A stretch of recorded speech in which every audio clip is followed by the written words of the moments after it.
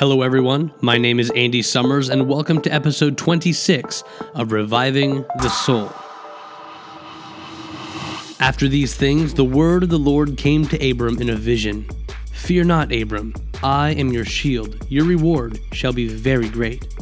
But Abram said, O Lord God, what will you give me? For I continue childless, and the heir of my house is Eliezer of Damascus. And Abram said, Behold, you have given me no offspring, and a member of my household will be my heir. And behold, the word of the Lord came to him. This man shall not be your heir. Your very own son shall be your heir. And he brought him outside and said, Look toward heaven, and number the stars, if you are able to number them. Then he said to him, So shall your offspring be. And he believed the Lord, and he counted it to him as righteousness. Genesis 15, 1-6. Soon after the incredible victory that Abram had over Chedorlaomer and the other kings of the east, the reader finds Abram in a moment of introspection. So, after experiencing battle and seeing how quickly life can be taken away, no doubt, Abram began to think on the promise that God had made to him over a decade ago, that he would have many descendants and would be given the land of Canaan. There was also the fear that Chedorlaomer's forces would return in retaliation at a later time. Abram was feeling the pressure to secure his future and to protect what God had promised him. God, knowing Abram's heart and his fears, approaches the situation with the greatest care and tenderness. Moses tells us that the word of the Lord appeared to Abram in a vision. The text is unclear as to what the vision was, but the words that accompanied the vision pierced Abram's fear. Fear not, Abram, I am your shield. As Abram's faith began to waver just slightly, God did not chastise Abram. He did not punish Abram, but rather, God understood Abram's humanity and offered him comfort. God's grace was washing over his servant Abram. God reminds Abram that he will be the shield that protects Abram from all that he fears. Nothing will happen to Abram that God does not allow, and all that God allows to happen to Abram will be for his good and God's glory. God then tells Abram that his reward will be very great. Reading this in contrast to the last chapter when Abram refused the reward from the king of Sodom reminds us that our reward is not in the material possessions of this earth, but our only true treasure, our reward, is God himself and the fulfillment of the promises that we see in his word. Abram, being completely exposed before God, verbalizes his fear. What will you give me, for I continue childless?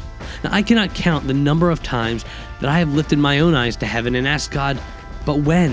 When will I do what I'm actually good at? When will I be able to use the gifts that you have given me? Am I even supposed to use these gifts?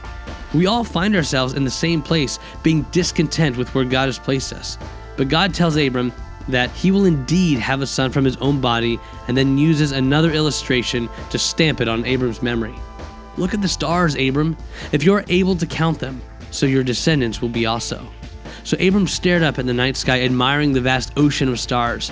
He was rendered speechless, but Moses gives us a peek into the heart of this moment. He believed the Lord, and it was counted to him as righteousness. Moses rested his faith on the Lord God and his word. This is a landmark verse within the scriptures. It is here where we first learn what it means to be saved by faith. This, of course, is not the first time that someone in the Old Testament was rendered righteous because of their faith. This is just simply the first time that we see it in so many words. Hebrews 11 gives us some insight as to the patriarchs who went before Abram: Abel, Enoch, and Noah. It was by faith that Abel gave a more acceptable sacrifice than Cain. It was by faith that Enoch walked with God, and it was by faith that Noah built an ark for the preserving of his family. All of these men were justified not by their works, but by their faith. Paul uses this text twice in Romans 4 and Galatians 3 to explain how we are saved by what we believe, by our faith. And this belief or faith that we have is a gift from God. This is made evident when Jesus asked his disciples who they say he is, and Peter confessed that he is the Christ, the Son of God. And Jesus responded by saying that this knowledge was not revealed to him by flesh or blood, but it was divinely given from God. The faith that we have in the Lord Jesus is an act of incredible grace. Just as Abram worshipped pagan gods and had no knowledge of the one true God, so we all are, until God intervenes and gives us new hearts that we may know and believe the Word of God. And so we are saved by faith alone, apart from works, so that no man may boast. But it doesn't stop there. The Lord's brother, James, writes in his letter, chapter 2, that although we are saved by faith alone, we are not saved by faith that is alone. In other words, if our faith is genuine, it will produce good works, it will produce the fruit of the Spirit, and it will produce a trust in God that makes the Christian seem peculiar to the rest of the world. Abel's faith to give a better sacrifice than Cain was accompanied by his ability to give a better sacrifice. Noah had faith in God, but his faith produced the ability to build the ark. Enoch walked with God, and according to the book of Jude, Enoch preached for the entirety of his life. His faith produced works. He was saved by his faith alone, but his faith was not alone. And so herein lies the challenge. Now, have you rested your faith on God? And if the answer is yes, then is this faith that you confess producing good works? Are you acting out in this faith? Are you able to give up all of your comforts and preferences? Are you able to give up all of your comforts and preferences for the sake of what God has called us to do? That is, to live a life completely devoted to Him, to serve His mission, His church, and to proclaim, above all, His gospel.